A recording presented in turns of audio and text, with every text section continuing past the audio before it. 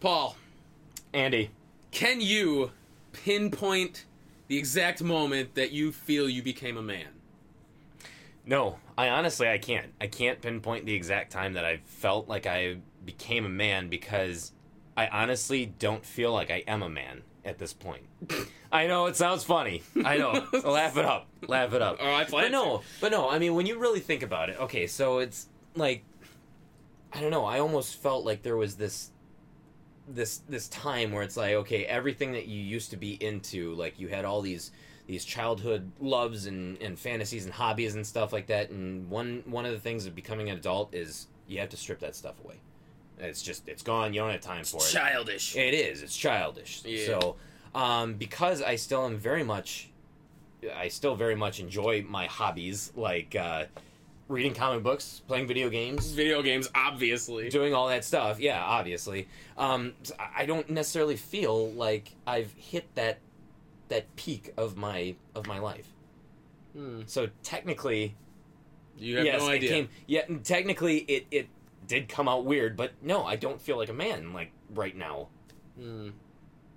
I can define the exact time I became a man. Wow, when? It was when my doctor told me I had hypothyroidism, and then he gave me a magic pill and I hit puberty. I grew my first pube. I was like, this is it, baby. Manhood, here I come. The beginning of the rest of my life. It can only come up from here. Guess what? Dick stayed the same size. I was fucked. That was it. I was like, cool. Thanks for manhood. I guess that did me a lot of fucking good, didn't it? So, there you go. Wow. All right. That's, here I thought I was giving this really philosophical, debate here. I'm like, yep. On a positive note, from when I was younger and to when I am now, yeah, my dick increased in size. Well, that makes one of us on this couch.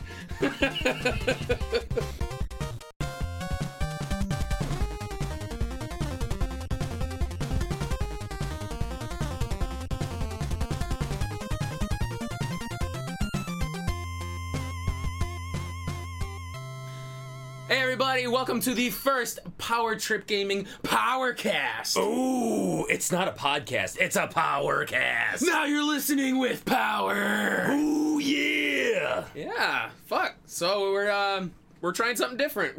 We are. So we've been doing Power Trip Gaming for several years now, and we are actually starting to now kind of dip our big toes into other media, if you will. Our feet, our big toe into podcasting. That's right. See where it goes. Usually when we do Power Trip, we're playing a game. So conversation is hard to come by sometimes because we're busy concentrating on playing.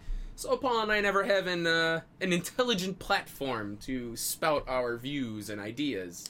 And sometimes there's a lot of animosity and a lot of anger that's coming out of us, that's spewed out of us, instead of a calm, collected thought coming out of our minds because we're busy playing the game. So this is a way to kind of interact, but in a calmer, just cooler manner. More thought out. Exactly. Yeah. So if you guys don't know who we are, I am Andy. And I am Paul. And we are Power Trip Gaming. We are playing our way through the entire NES collection. The games that were licensed in North America. Yeah, that's a good point. Yes. Because there's a lot more than what we have. There's a lot more than just the North American licensed games. But we had collected the entire collection back in April of 2014? 2014, yes. Yep. Thank you. 2014. And we decided that it's one thing to collect them all, but now we got to play through them all. Exactly. So over the years, I think we've been on about 3 years. 2015. 2015, so 3 years. Yep. January 2015. Yeah, we've tackled 150 plus games at this point. So, I mean, we're trucking our way along. Mm-hmm. We had a couple hiccups along the way. A couple hiccups, but we're back. We're stronger than ever, and we're still going. Hell yeah, man. So, a little bit about us. Obviously, if you don't watch the show, I'm very into RPGs. And my forte of games is actually survival horror. I actually am a very big fan of survival horror, dungeon crawling as well, too. So some of my favorite series of all time, Silent Hill, hands down, is my favorite franchise of all time. I absolutely fell in love the first time I played Silent Hill 1. Silent Hill 2, fun fact, and I'm not ashamed to admit it, Silent Hill 2 is literally the first time I had ever played a game that had actually made me cry. I'm dead serious. The touching story, and one of the parts of the game near the very end, the voice acting was just absolutely phenomenal, and it really it evoked an emotion in me that I never thought was possible through the medium of video games until that moment. So it was just absolutely incredible. I would say that's the moment you became a man. When you got in touch with your feelings and cried at Silent Hill 2. Sure. We'll say that. So, Paul and I met in high school. We've been friends for a very long time. It's 15, 16 years now. 15 years, yep. Yeah, because just 2003, no, 2002. I mean, it was about our junior year. We met through a mutual friend of ours who is no longer with us. No. Well, hey, he's not, let's correct this. He's not dead. He's just dead to us. He turned out to be a douche. He sure did. Yeah, so through that, Paul and I solidified our friendship. God, how many games did you have around the time we met? Oh, God. When I met up with you guys, I must have had only like 160. Oh, I don't think I was to 200 yet. I had between 160 and 180 games, and that was back in 2002, 2003. Damn. Yeah, I remember you weren't super into collecting. You were collecting them, but you weren't hunting them as fervently as you ended up doing a little bit later. Yeah, definitely not. Yeah, as I said, that friend fell through, and Paul and I got to know each other better. He ended up getting me a job at a cemetery nearby, so we worked at a cemetery together for a few years. That was a hell of a lot of fun. It really was. Yeah. I loved working at the cemetery. I know you were still going to college at the time. I was. For being a police officer. So that was cool. Yep. Too bad that didn't quite work. No, I'm happy where I ended up. Yeah. Ultimately. But yeah, I mean, as far as the collecting goes, I don't even know. I can't even remember. I can't pinpoint when I decided that I was going to collect every single licensed Nintendo game. I knew that I was, at the time, GameStop was actually still selling Nintendo games, and a lot of the retro game console games like Genesis and Super Nintendo, they were still selling all of that. But I would go into GameStop and I would pick up the cheapest of the cheap games that would average anywhere between 99 cents and I think the majority were between 99 cents and $1.29, but I would sometimes get some that were $1.99 and once in a while get something that was like a $2.99 or even a $4.99 game. But there was multiple times I remember having a entire GameStop bag full of games. There was like 15 or 16 games, and I would spend less than $30 on all of it. God damn. And so at one point, I think I had just hit past the 200 mark. And then I thought to myself, well, you know what? It can't be that hard. You know what? I think I'm going to try to get every single American licensed Nintendo game that ever came out. And the only problem with that is that even at the time when I had decided that, a lot of lists that were online at that time weren't complete. They didn't have all the games. Like one list, even the definitive Nintendo PDF that has all of their games doesn't have all the games on there. That's true. And so then some lists would have certain games, and then other lists wouldn't, like, they wouldn't have this game, but then other lists would have these games, and it would be missing some. So through all of it, I tried to kind of put together a master list of all the games, and so I ended up doing that and found out that it came to about 678 games.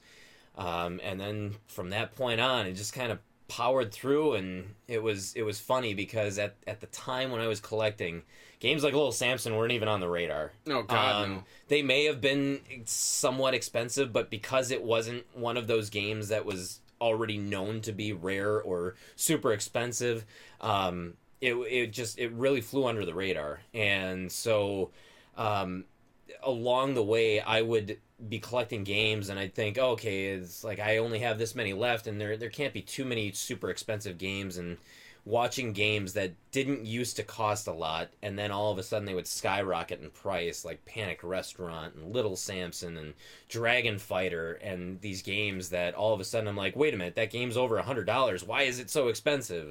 And but I think by that point, when I would have otherwise have kind of decided, like, okay, you know what, I think I'm this far, I'm happy where I'm at. I was already at the point of no return, and I said, I gotta do this. As you said, you settled on 678 games, Mm-hmm. and it's funny because we get that question a lot. Actually, is what there seems to be a lot of controversy as to what games are considered officially licensed, what games are on the list, off the list. Like Flintstones Surprise at Dinosaur Peak.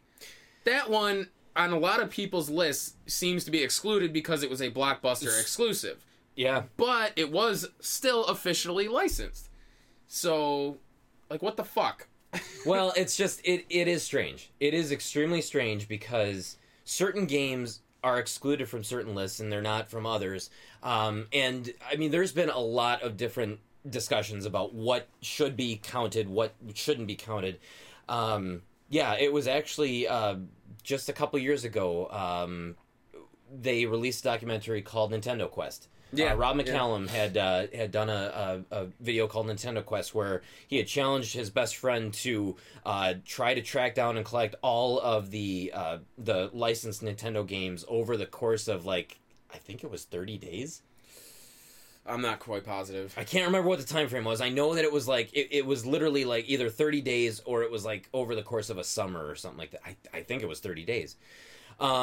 But they were going through their list of, like, what the most expensive games were, and Flintstone Surprise Dinosaur Peak was not on that list. And I thought to myself, well, why isn't Flintstone Surprise Dinosaur Peak on there? And then it came out later in, like, the, I think in their movie that because Flintstone Surprise Dinosaur Peak was a Blockbuster exclusive, it was actually released in November of 1994. It was really, like, second to last game that ever came out on the system, and for some reason it was only available through Blockbuster Video, so it wasn't really available over, like, in stores, so they don't count that as one of the licensed and available Nintendo games. Yep, 30 days. 30 days. So 678 officially retail licensed Nintendo games for the NES in 30 days with no online purchases. Yeah, but what I don't understand though is that, well, how did he get 678 then? Yeah, that I don't know. I would be curious as to what their list is. Yeah. But that being said, then it can also be argued that why is Stadium Events on the list? A lot of people consider Stadium Events as the holy grail of the licensed Nintendo games, but in that same vein, literally, what the story of Stadium Events is that it was actually Bandai who had marketed and released that, along with their own Power Pad. Yeah. It was the family fun fitness pad or something like that. And Nintendo really liked the idea of their Power Pad and how it got kids instead of, like, the whole argument of, oh, you're sitting playing video games, you're going to get fat and out of shape and stuff like that. So they liked the fact that there was that interaction with it so that they can actually get exercise as well too. Yeah. So they said, no. Bandai, no, you can't sell us because we actually have our own first party Power Pad that we just made, and so you have to cease and desist on this. And because Stadium Events was through Bandai, they said nope, you can't sell that either. We made our own version of this game, and we don't want you to sell it on our system. We're going to sell our version. It's called World Class Track Meet. It's literally the exact same game as Stadium Events. Right. And so because the time that the game was on shelves, it was literally on shelves for, like, maybe a couple days. And they literally pulled all of the copies of the game and shipped them back to Bandai. And so literally people don't even know how many of this game still even exist because they had sent them all back and they had to be destroyed. But yet, obviously, like, Some still made it. I would say they said that the current number of the cartridges that still exist or that are known to exist are, like, somewhere between 26 and 50. Damn. Yeah. And so, to me, why would you even consider that an officially licensed game? Because it literally was on shelves for a couple days, and that's it. Yeah. Whereas Surprise at Dinosaur Peak was in multitudes of blockbusters. Every blockbuster across the country, and it had that same seal of approval, meaning it was still officially licensed, and it was available in the United States, so it's a U.S. official game. Yeah. So, I mean, it's so...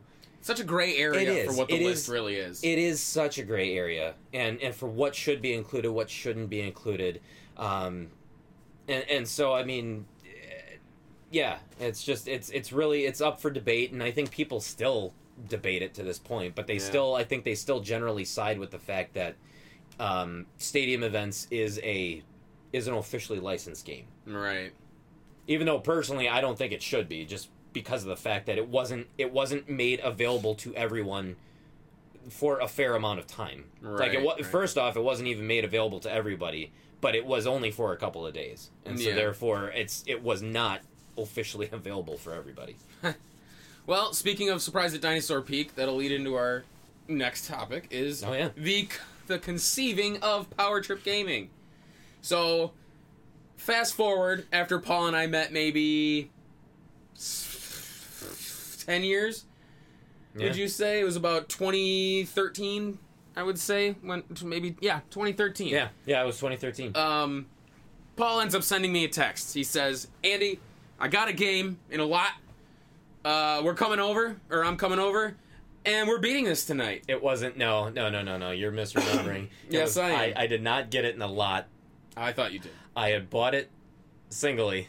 Oh God, that makes it worse. And I spent a lot on it. I spent a lot, and I text you. I'm like, Andy, I just bought a game. And I've got a project. We are going to be playing this game, and we're going to be beating it. I don't even care how hard it is, but I got to get my money's worth out of it. So I'm coming over tonight, and we're playing this thing. Yeah, so sure enough, I get the knock on the door. It ends up being Flintstones Surprise at Dinosaur Peak. Do you want to tell them how much you paid for it? No. It was like $500. No. No. On a good day. Never mind.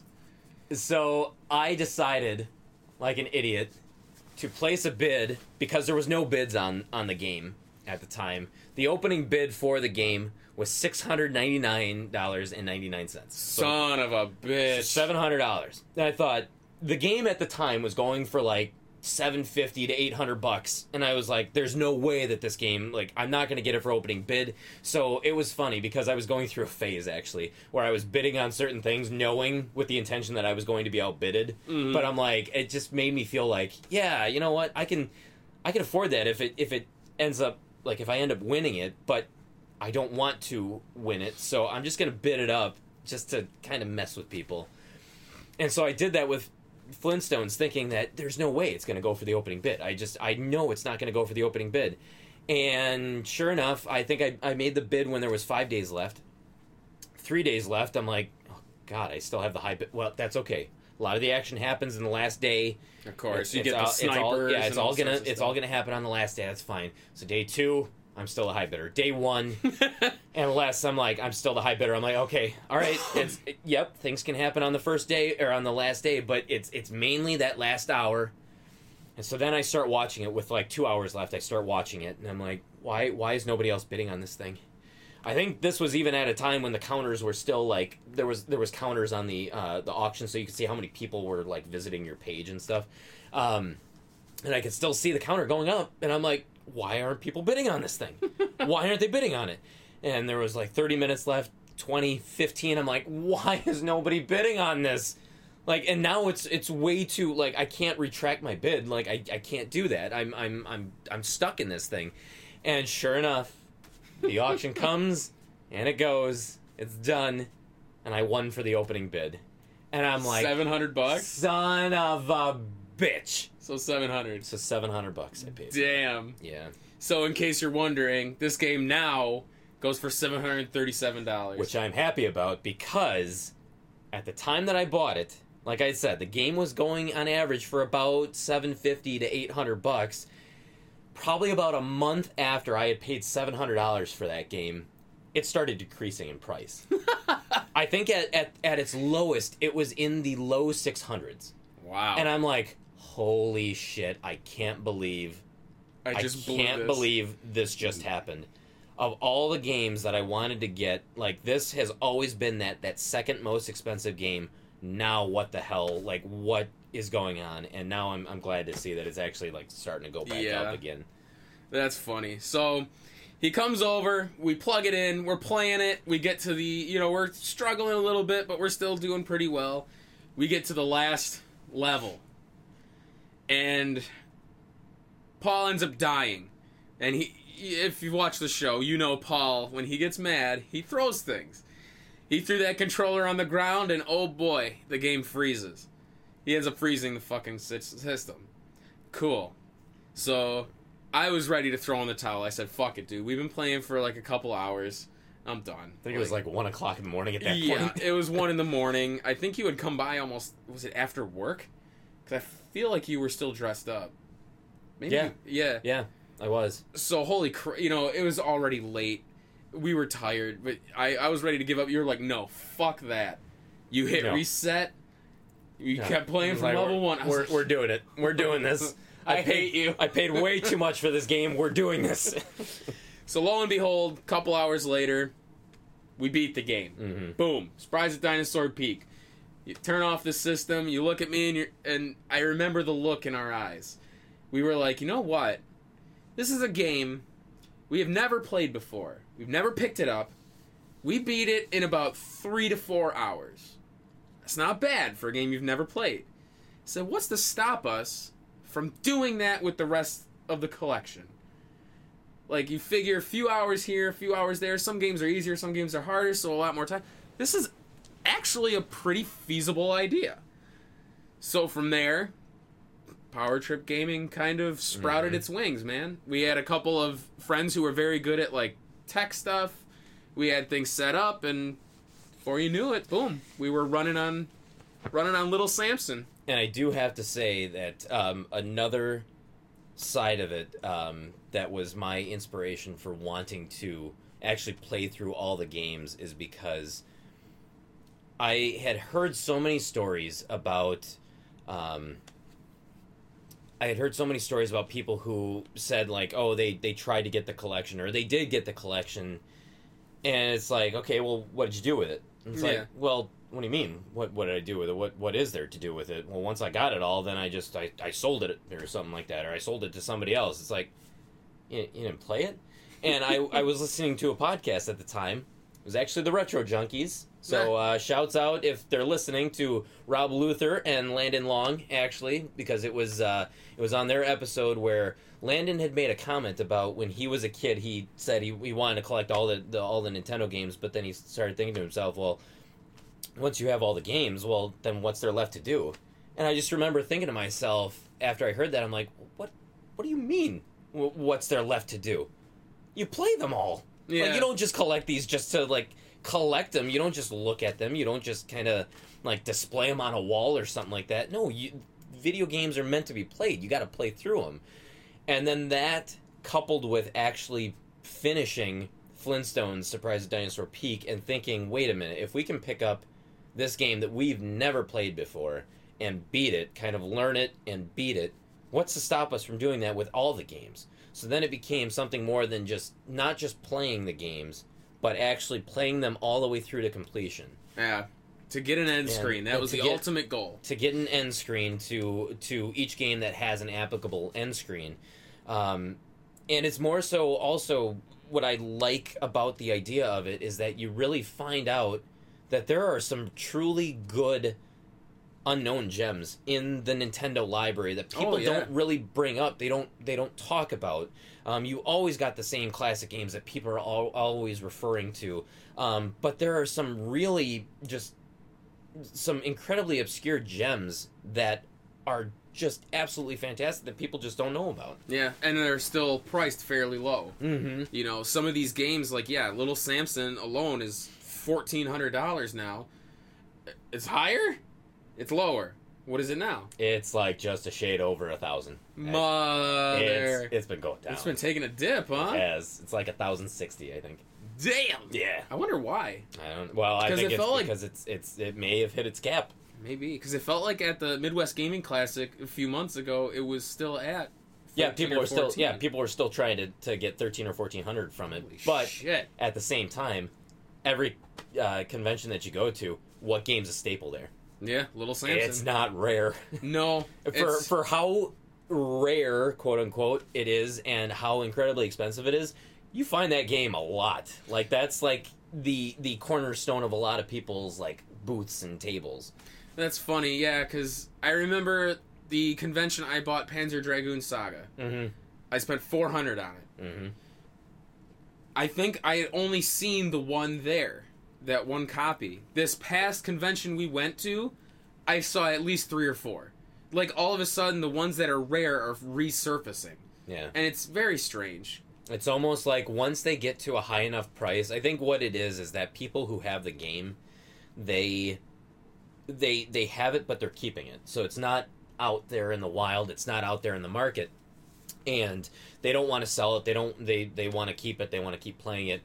But then what ends up happening is it gets to a price point where they're just like, all right, I'd be stupid not to sell it. So then all of a sudden they start selling them. And then they start getting out in the market, and then people, of course, if they buy like a game like Panzer Dragoon Saga for $400, then, well, I just bought it for this, so of course I've got to turn around and I've got to sell it for $500. Mm-hmm. And so then that perpetuates the whole wheel and the whole machination of it continually going up, where now it's $500, but then somebody pays $500 for it, and they're like, I gotta get $600 for it, or $650, and then it keeps on going up, and so then you start seeing more of them because, oh, well, if that game's $650, I'm gonna try to sell mine too, and now everybody's out there in the market, and it's surfacing, but that's just my theory on it. No, that's a good point, and it's one of the other things I wanted to talk about was just how prices have changed since we've been collecting, like Little Samson. At the Classic, it was $1,400, and now it's just shy, or just a hair above $1,000. Well, it's funny because that's one of the things that I'm actually glad that I have the entire collection at this point now versus I'm still working to get towards it, because collecting back then was a lot more fun than it is now. Yeah. And I'm going to be completely honest with you. Collecting, it's not really fun anymore, because I felt like when I started collecting, when I really got into collecting, it was around 2002, 2003. And it was still relatively, like, not many people collected video games. Mm-hmm. They didn't know what to look for. There was no price charting. There was no way to tell what certain games were going for unless you looked on eBay.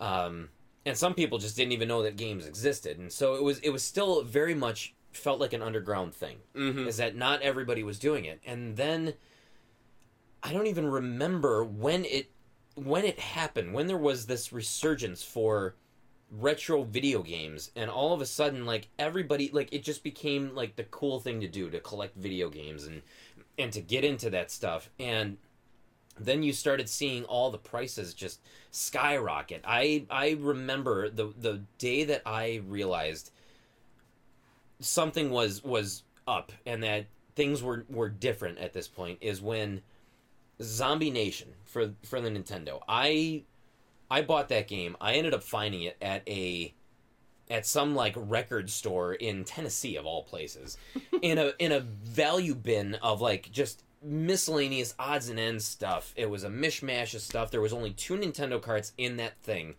bin. It was the Super Mario Bros. Duck Hunt dual cart, and it was Zombie Nation, and it was literally $2.99. Now, at the time, I was really super happy because that was like a $30, $40 game, and I'm like, I can't believe this is in here. That's really cool. And this was when? That was, 2009? No, 2008. 2008. So 10 years ago. Yeah, it was 10 years ago, and it was like a $30, $40 game then. And it's a very rare, hard to find game. Yeah, it's definitely not one we've come across a lot. No, definitely not. And so I ended up picking it up. And so a couple years later, I started looking up just kind of prices of games on eBay. And all of a sudden I saw Zombie Nation. I don't know why I decided to look up Zombie Nation, but I did. And I'm like, the game was going for $150 to $160, and I'm thinking to myself, wait a minute, why? What happened? Mm-hmm. It was 40 for the longest time. Now it's 160. What happened? I don't get it. And that was when I realized, I'm like, collecting is not, it's not as fun as it used to be. Like, I felt like I was this kind of this I don't know, I felt like I was this person kind of like doing something that nobody else did. That everybody else was just kind of like, they were off collecting other stuff or doing whatever they want, and it's like, this is my tiny world. I'm safe in here. I'm doing something that nobody else wants to do, and I'm really enjoying it. And then that was the point that I was like, everybody else is doing it now, and it's not fun. It's too mainstream. Now the prices are starting to go up, and it just wasn't fun because of what you were battling against. Yeah. Nowadays, by the way, Zombie Nation's $270. And I don't know why. Loose. I mean, the game... Just cart. I mean, the game itself is... Stupid. It is hard to find. I will say that. It is a rare game. Yes, it is. I think it was developed by Meldak or something like that, or it was published by Meldak, who did not publish that many games. And so, therefore, being a small company, obviously, they couldn't pump out all of those... Like, they couldn't pump out many of those games. Yeah. And so, there's probably not many that exist, but the game itself is not that great. No, it's very weird. It's weird. It is just... I don't know. You are a disembodied head that is floating around trying to rescue people, but yet you're shooting at buildings. It's such a for weird... some reason. Like, yeah. I don't get it. It's a very odd shooter. And it's one of those games that I just don't understand why that one in particular just skyrocketed to that point. I have no idea. And so it's just, I remember on eBay, yes, because I did buy games back in the day, like, yeah, I didn't do it, quote-unquote, the official way, but honestly, I remember, I have such good memories that it still felt like the hunt by getting these games on eBay, too, but I remember staying up until, like, 2 o'clock in the morning because there was an auction that was ending for a complete copy of Die Hard. And I knew that because it was ending at 1 o'clock or 2 o'clock in the morning, that obviously there wasn't going to be many snipers because they're not going to be up at that time. They're sleeping. And so I ended up winning that game, believe it or not, for its starting bid of $1.99. Get out of here. Complete copy of Die Hard with the box and the instruction booklet. I had gotten that. And what's ironic, too, is that I also won a copy of Indiana Jones and the Last Crusade, and that was just the box in the game. That wasn't even the instruction booklet. Paid $2.25 for that one. So I even paid more for that than I did for Die Hard. Die Hard complete, by the way, $207. Yeah. Yeah. And another time, like, I had gotten Mighty Final Fight. I bought that game for $5 on eBay. I got it for its opening bid. And so it's like, I felt like even online... You were still like, it was still, like, I was still a stranger. Like, people didn't know, like, what was out there, and... It felt like a virtual rummage sale. It really did. People were selling things that they weren't aware of what it was actually worth or what it was going to be worth. But, see, yeah, exactly. That's more of the thing. It's like, I don't want to feel like, well, I know that this game is really expensive, or I was taking advantage of people. I wasn't. Mighty Final Fight was not an expensive game at the time. And then all of a sudden, it just completely erupted. Yeah.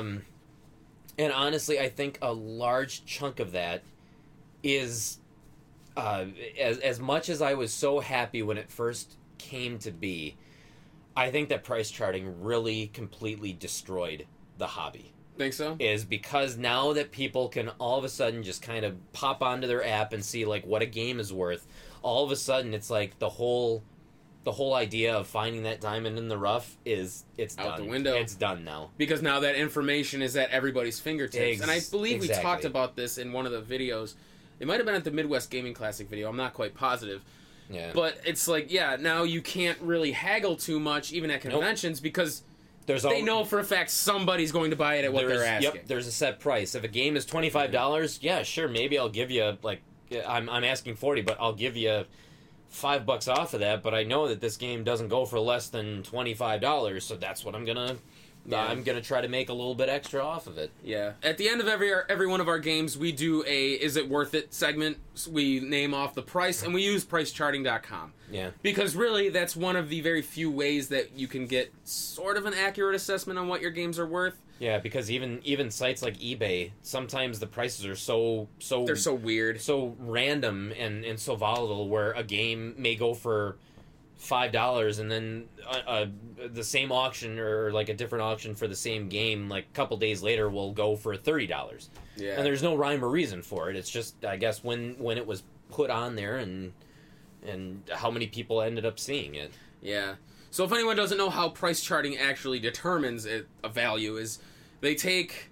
It's an algorithm of... You're better at this than I am. What they do is they scour through algorithms, Amazon, eBay, and some other price market. Some other online price market, and it'll take all of the prices that the games had ended at or what they were sold at, and then it'll take all of those numbers and put it into an average, and that's what it will display as its average. Both the complete, the loose with cartridge only, or if it's still sealed. Yeah. Well, on there it just says price charting, eBay, and Amazon. And it was very funny because one of the games that I had bought, and it was when price charting was so new that this is actually very funny. Of course, I don't have any proof other than when it actually happened, but when I had bought Wayne's World, it was actually on price charting. It was like $120 game, 110, some arbitrary number. I mean, but it was over $100. I ended up getting my copy of it for $96 on eBay. So I paid around the realm, but because there hadn't been that many auctions for the game or that many sales of the game since then, for the next, it was either 2 weeks to a month, the price on price charting, it was trending at $96. It was trending at what I had paid for it, and so I actually caused that trend on price charting because there was so few copies of it sold, and it couldn't establish a new base price. It's since then I think it's actually higher than $96, but that's how new it was back then. Was that price charting was still kind of developing itself. I mean, to be fair, who the hell wanted Wayne's World? No, yeah. I mean, wasn't it radical? Jesus Christ. It was. Only the diehard collectors wanted that one. Yeah. Nobody played it for nostalgia's sake. No, they did not. God. No. It was shit. Yeah. Well, now that we have the entire collection and we're playing through it, what are you collecting now? I know we talked about it a bit in the Midwest Gaming Classic video. I don't want to say for fear that we'll have more than 10 people listening to this, but because I don't want to give away the secret. But I'm actually right now I've moved on to Game Boy games, the original Game Boy gray carts. Yeah. Just because I love the Game Boy games because as an adult I don't have as much time to game as I would like to, but I feel like when I play a new game, like a PlayStation 3 game or something like that, something newer, like, it is an investment. It takes a long time to actually play through an entire game. Like, some games could go 10 hours, 15, 20 hours even. Yeah. And it's like, so if you only can dedicate 2 hours to it, you don't feel like you really even scratched the surface of it. But with a Game Boy game, literally most of the games, if you are playing for 2 hours, you have either beaten the game or you're at least halfway through it or 3/4 of the way through the game. That's true. And so it's like you actually feel like you had something to show for the time that you invested into it. And what I also like about Game Boy games is that it almost still feels like the secret is still kind of like... It's an untapped market. It's an untapped market. And I say that as if I even sell my game. I don't sell my games, but it's like I still feel like there's a little bit of that nostalgia for how collecting used to be by going after the Game Boy games. Yeah. Because people just aren't as into them as other stuff. Yeah. So there's a few people on the we follow the Two Dudes in an NES podcast. Shout out to you guys if you listen. Listen to Two Dudes and an S. Oh, absolutely. They're great. We've been on there a couple times. Yes, and we have. We have plans to be on there again at some point. Very, very soon, hopefully. But there are a couple of people on their Facebook page who are collecting the entire NES collection. I would love to talk to them sometime and just get their impressions on what the market's like, as opposed to like what we dealt with. You know, we went to the Game Crazies, the GameStops, the Pre-Playeds in Wisconsin and stuff, where it's, like you said, Game Crazy at one point was doing, no matter what the NES game was, it was about $3.99 or $5. No. That was pre-played. That was pre-played? Yeah, Game Crazy. I mean, a lot of their games back they when were free for 10. They did, but that was when they actually started phasing out their retro games. Oh, okay. But I would say when they were first when they first kind of came to be with their Nintendo games, for the longest time, the most expensive game that I had seen, like Nintendo-wise, was about $12.99. And at the time, that was actually like one of the more expensive games that I had ever bought, and it was like Bomberman 2. I remember buying there. Yeah. And that was $12.99, and I had no problem doing that. But yeah, the Game Crazies. Like, Game Crazy doesn't exist anymore. No. GameStop doesn't sell video games, or it doesn't sell the retro video games anymore. Yeah, that's weird. That didn't last long, did it? Well... Or is it just not the ones around us? Not the ones around us. That's so weird. So they still, online, they'll still sell the retro games, but I meant, like, GameStop doesn't sell retro games, like, back they used to. So now, literally, the only place that you have to go are either flea markets, rummage sales... or the internet, eBay, Amazon, mom and pop stores. Yeah, mom and pop stores, if they do exist. And at this point, it has been so picked over that a lot of those mom and pop stores that you go to, they've got sports games, they've got the Mario Duck Hunt dual cart, they've got a lot of these games that are just are very common games because that's all that's out there. Yeah. And so I wonder what some of these collectors are going through, where if they're trying to get it. So I know that there's a couple who are part of that group, and they're like in the 610s. Yeah. Like one person, I think they have like 611 games, and I'm like, well, now it's getting to the point to where not all of those games that you're missing, like they're not like cheap. They're going to be top dollar. Some of them are going to be expensive, and some of them are going to be top dollar. Like Little Samson's Panic Restaurant. Do you feel like you still want to commit to this when you're going to have to shell out probably four figures for a little Samson? Like, I mean, that's just... Are you prepared, or do you want to? Or is there going to come a point where it's just like, I've gotten as many as I could feasibly get, that's where I'm stopping? Yeah. And I don't know. That's why I feel like you and I did it at, like, the perfect time. It was the sweet spot. It really was the sweet spot of collecting when we did it. Yeah. I mean, you ended it right about the time this started to really hit, that upward trend. Mm-hmm. That's why this collection to me is amazing. Like, this is honestly the culmination of our friendship, is the fucking NES collection. I know. Doing Power Trip. Yeah, if we didn't have this, we'd have nothing. We got nothing, man. Yeah. Nothing else in common. So from there, we'll move on to our final segment, man. What it means to be a man in today's world. Why don't you tell me what it means to be a man in today's world? I mean, really, can you even define it? Because there's, especially in today's society, being so politically correct, and I mean, for rightfully so. I mean, it's hard to really define what it means to be a quote-unquote man, other than I have a ball sack. Like, because women do everything men can do, for the most part. I mean, it's just a fact of nature. They can be breadwinners. They can take care of themselves. They don't need us. I mean, and back in the day, that used to be the thing. You were a man if you took care of your family, if you took care of your wife, took care of your kids, like... That was what it meant to be a man. Can you really even define what it means to be a man anymore? No, but I almost feel like it's a double-edged sword. Because if you try to define what it means to be a man, then you're going to be accused of being like either a bigot or a sexist or something of that nature. I feel like we are in such a politically correct climate that some people are even afraid to say what they want to say for fear that they're going to just be outcasted. Yeah, become outliers for what it is. And it's funny because actually Henry Cavill is an actor. He plays Superman in the DC movies and stuff like Mm-hmm. that. And you're probably aware of the whole Me Too movement, right? Yes. Like the hashtag Me Too. Yeah.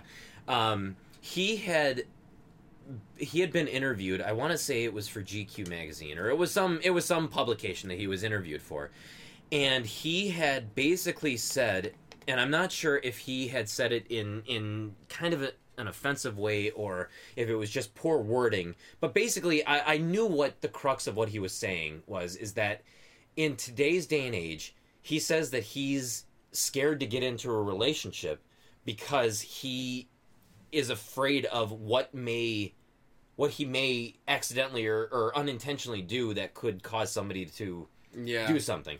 Well, the whole, like, everyone, the internet just completely exploded and went off on him because they were basically saying, well, don't act like an asshole and nothing will happen. We're sorry that you feel like you can't date, that you feel inferior, or that something's going to happen, but easier said than done. Well, then maybe don't be like don't assault a woman or don't push her to do something she doesn't want to do. Why would you wouldn't have an issue if you didn't do that? So are we supposed to feel sorry for you? And it's like, I completely understand where he was coming from, and they completely took what he said and completely twisted it around, because it just, like, I feel like that's the kind of environment we are in. And so if you even try to define what a man is or what makes a man, you're just kind of, you're opening up a whole can of worms that is just going to be completely and utterly just destroyed. Oh, yeah.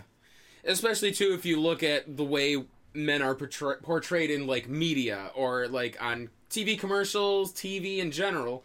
I mean, I think I mentioned these before. If you watch certain commercials for, like, cleaning things, you know, the wife comes home, she's happy, and then the husband's sitting there dirty as hell. He's chopping a fish head off on the kitchen table. Scaling a fish right on, like, all over. It's going everywhere. Yeah, like a brute. And he's just smiling at her like, oh, hey. I caught dinner. Yeah, I caught dinner.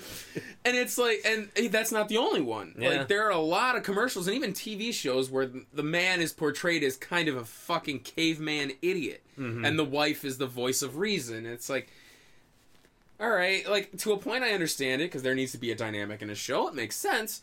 But, like, people almost start to view men in that light. All men are all we think about is having sex. All we think about is, like, all men are under this certain mentality that we're sex-driven animals. Like, we're not. I would say 90% of men aren't. And I understand most women do not agree with that. Like, they know that most men aren't that way. Mm-hmm. But there's always that group that says, no, you guys are all douchebags. That's exactly what it is. Yep. Yeah.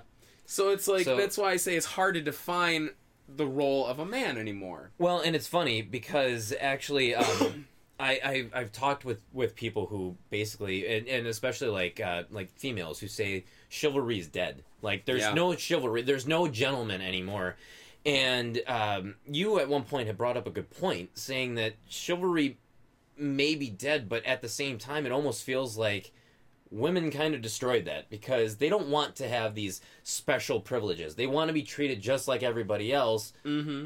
But then they complain that like, well, why don't you, like, hold the door open for me, or be a gentleman, or like open my car door when I'm getting in, or doing whatever it is. It's like, wait, you want to be treated the same so that there's no sexism going on, but then chivalry's dead. It's like, well, what am I doing the chivalry for? What do you want me to do? Yeah, what am I doing it for then? If like, your arm's not broken, then you can just open the door then yourself, like, or yeah, but then you're considered an asshole. But then you might be you're not a gentleman if you don't open the door. So it's like, where do you win?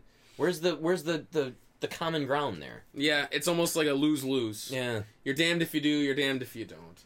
So it's I almost wonder if we're kind of products of our era, where because we grew up in that mode of thinking that you're supposed to treat women as a gentleman, which, you know, it almost seems like there's a notion that if you treat a woman, you know, as a gentleman, like if you're a gentleman, you treat them as a woman, that you're somehow demeaning them.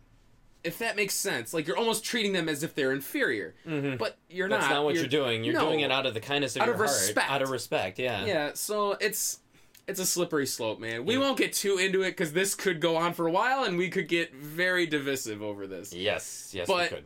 I mean, who knows? We live in a very strange time. It is, and I feel like the guard is changing, and we are kind of in a crossroads, and like we were born and bred in one time, but we're now kind of products in a different time, and it's just not lining up with us. No, technology I think is a huge factor in it too. Yeah, just the fact that I mean, back in the day, you could say something, and the only people who were affected were the people around you. Oh yeah, like media plays a large part in that. Oh yeah. I mean, granted, there's a lot of fucking idiots out there. Social media, not the media. Right, social media, yeah. Yeah, that should be noted. Well, in the media too, I guess. Well, yeah, but I mean, with Facebook, with Twitter, with Instagram, everything you say, like nothing. That actually just happened with. Do you know who James Gunn is? Mm-mm. He was the director. He wrote and directed the Guardians of the Galaxy 1 and 2. Oh, okay, yeah. And he was busy. I think he had just finished a draft of Guardians of the Galaxy Volume 3, and there were some tweets that he had made 10 years ago that he was, I guess, joking about rape and pedophilia. Mm-hmm. And he said that he basically came out and said, like, that was me at a different time when I thought that I was pushing boundaries by making jokes about inappropriate things. And 10 years later, I know that I don't know why I did that. It wasn't funny then, and I regret doing it then, but I wanted to feel like I was progressive.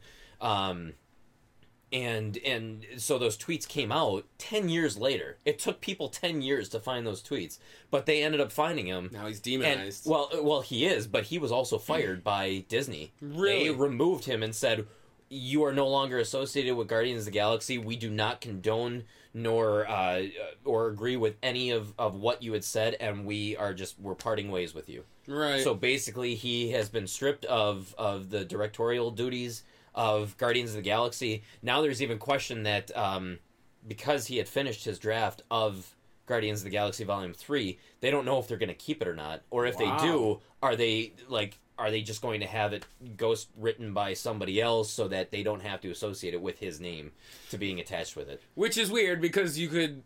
It's like that one guy who did the Ender's Game. He's... Oh, Orson Scott Card. Yeah. He is very against gay stuff. He is, yes. Like gay rights and things. It's he does not like that. But he does make some great stuff. Mm-hmm. So it's like that one thing, do you separate the artist from the art? Mm-hmm. Bill Cosby's... The Cosby Show was still good. Yeah.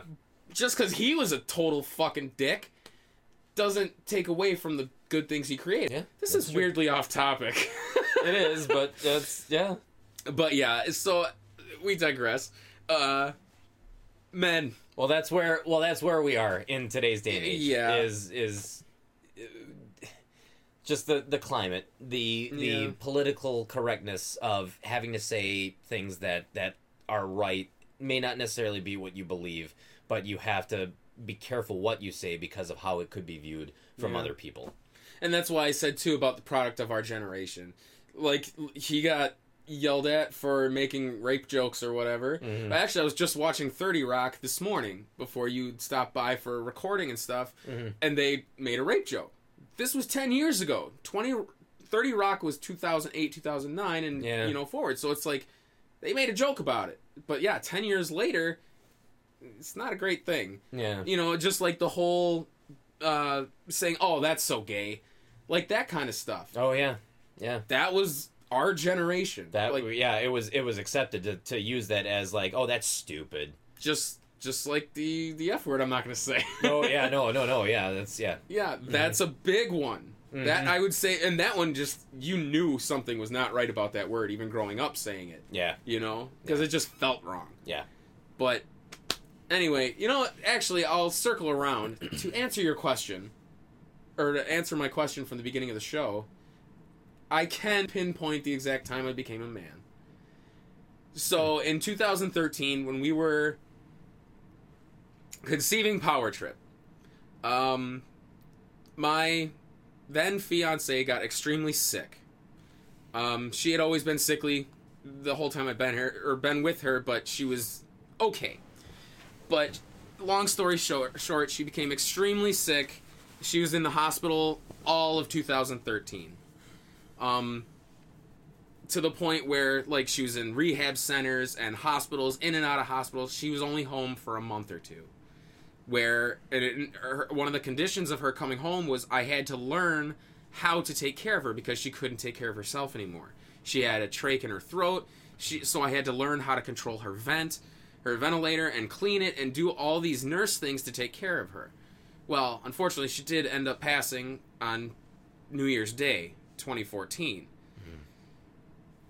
I want to say, in the eyes of myself, and I would say even my family and her family, sticking with her throughout all of 2013 was the time I became a man. Because I stuck by her. Because even the doctors and stuff were telling me, they said, we've seen couples who have been together for 30 years. You know, these old people in their 60s and 70s just can't deal with having to take care of their now disabled spouse. Mm-hmm. And they said, you know, because this happened when I was around 26, 27 years old. You know, most people our age at that time were still partying. They're still in college mode. Mm-hmm. You know, that kind of stuff wasn't ever in their thoughts. You know, most people New Year's Day, I would say, they're sleeping off hangovers from New Year's Eve. You know, and I'm signing paperwork to take her off of life support. Mm-hmm. You know, so it's like, I want to say that was the time I became a man. Yeah. Was the fact that I stuck by the side of the person I loved, who, for all intents and purposes, needed somebody to be with her. Mm-hmm. So there's my answer. Wow. Yeah, I don't have that kind of situation going on. That got kind of heavy. Yeah. So, wow, now I definitely feel like I'm still a kid. I am not an adult. I'm not a man. Who's got the biggest dick in the room now, bitch? Metaphorical wiener, of course. Of course, but you are a dick. Oh, yeah. But anyway, that'll do it for our pilot episode, I guess. Yeah. There's a lot of weird tangents. There's a lot of tangents. Yeah, hopefully it wasn't too dry. We talked about a lot of strange things, but yeah, it was very informative, I feel. Yeah. So we hope you enjoyed it, and yeah, let us know what you think. You can hit us up on Facebook. You can hit us up on Twitter. You can go to you can check out our videos on YouTube at powertripgaming.tv. Take you right to our channel so that you can check out all of the videos that we've done. We've done a plethora of Nintendo playthroughs. We even do side quest material where it's games other than the Nintendo. We do reviews. We have also done hunts. Basically, we've gone on the hunt for video games as well too, and we've gone to the Midwest Gaming Classic many years, and have some videos of that as well too. So check them all out. Absolutely. But yeah, let us know what you think. If you have anything that you want us to cover as part of a conversation to get to know us, anything you want us to talk about, let us know, and we'll cover it. Absolutely. It's Power Trip Gaming Podcast. Now you're listening with power. Power Trip Gaming Powercast. Powercast. I fucked it up. Powercast. And I was the one who came up with it. Exactly. I'm such a douche. You are a douche. Fuck. Guess you're not a man after all. I'm a dummy. Power Trip Gaming Powercast. Now you're listening with power. Nice job flubbing the catchphrase. I'm gonna say now you're playing with power, but you're not really playing, are you? That's trademarked, if I'm not mistaken. It probably, yeah. Now you're listening with power, and that's not trademarked. Because I do think the Nintendo Power thing is now a podcast. I think that they brought that back. Oh, Nintendo Power, really? Yeah. Oh, nice. They might be saying you're listening with power, so I might have to double check that. Oh dear. Yeah, probably. I'll double check and edit it out if it is.